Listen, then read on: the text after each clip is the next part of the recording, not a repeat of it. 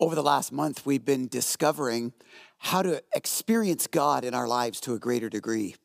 And we've been learning that there are certain behaviors, we've called them practices, that enable us to access God's activity in our lives, to experience God's love and mercy, his comfort, his power, his strength, and his guidance.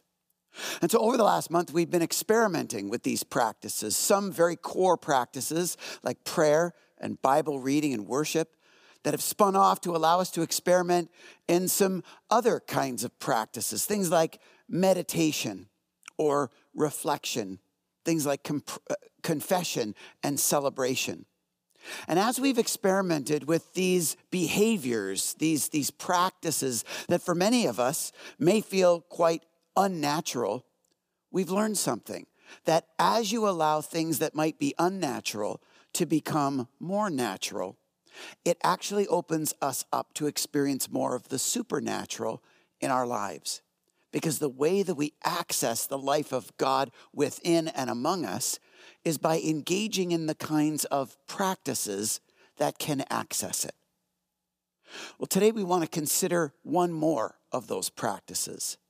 The practice of forgiveness. The practice of forgiveness. That might seem odd to you because on a morning like this, Good Friday morning, we gather to celebrate forgiveness and to celebrate the reality that forgiveness is available through what Jesus Christ has done. Good Friday and all of the songs and the prayers and the scriptures ultimately focus on the cross of Christ, where Jesus voluntarily gave up his sinless life to pay a spiritual penalty on your behalf and mine for our sin, so that through his shed blood, he could set us free and enable us to engage in a new kind of life and relationship with God, where we could experience his forgiveness fully and completely, no matter who we are or what we've done.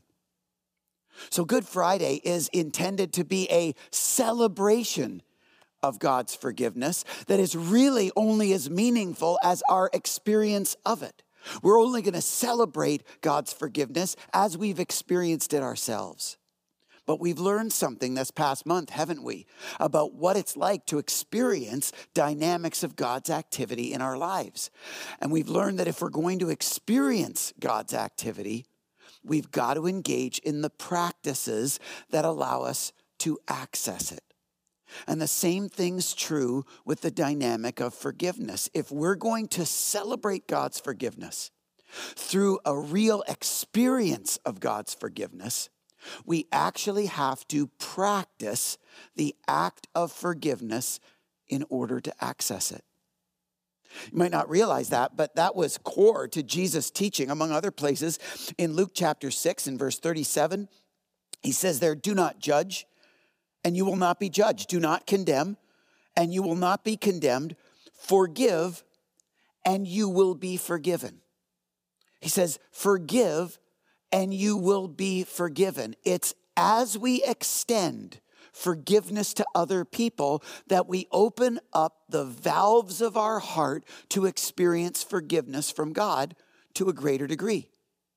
That's why in the core prayer that Jesus taught his first followers to pray, that we've been trying to pattern over this past month and kind of study and memorize and engage in, what we call the Lord's Prayer.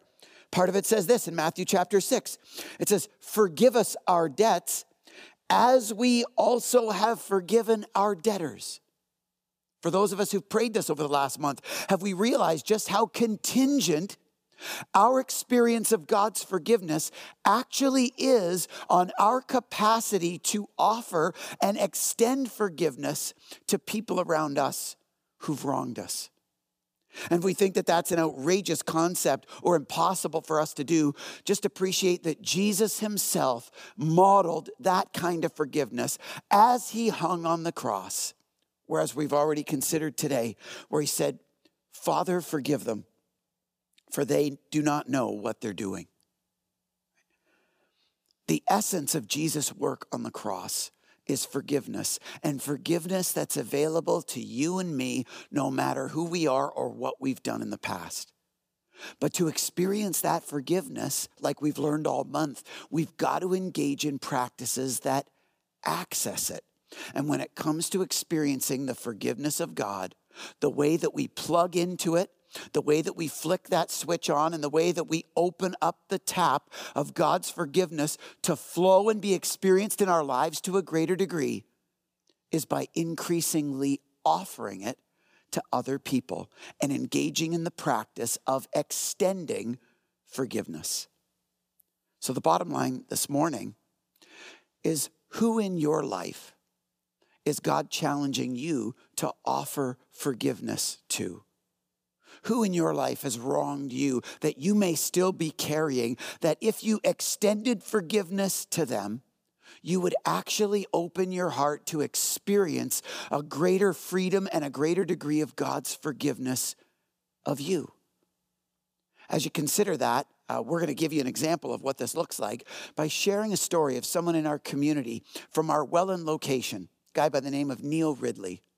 And as you enter into Neil's story, I want you to also consider your story of who God might be asking you to offer and extend forgiveness to, even right here, right now, this morning.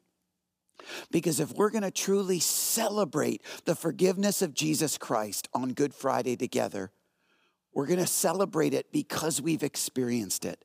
But we're only going to experience it to the degree that we've extended it to other people.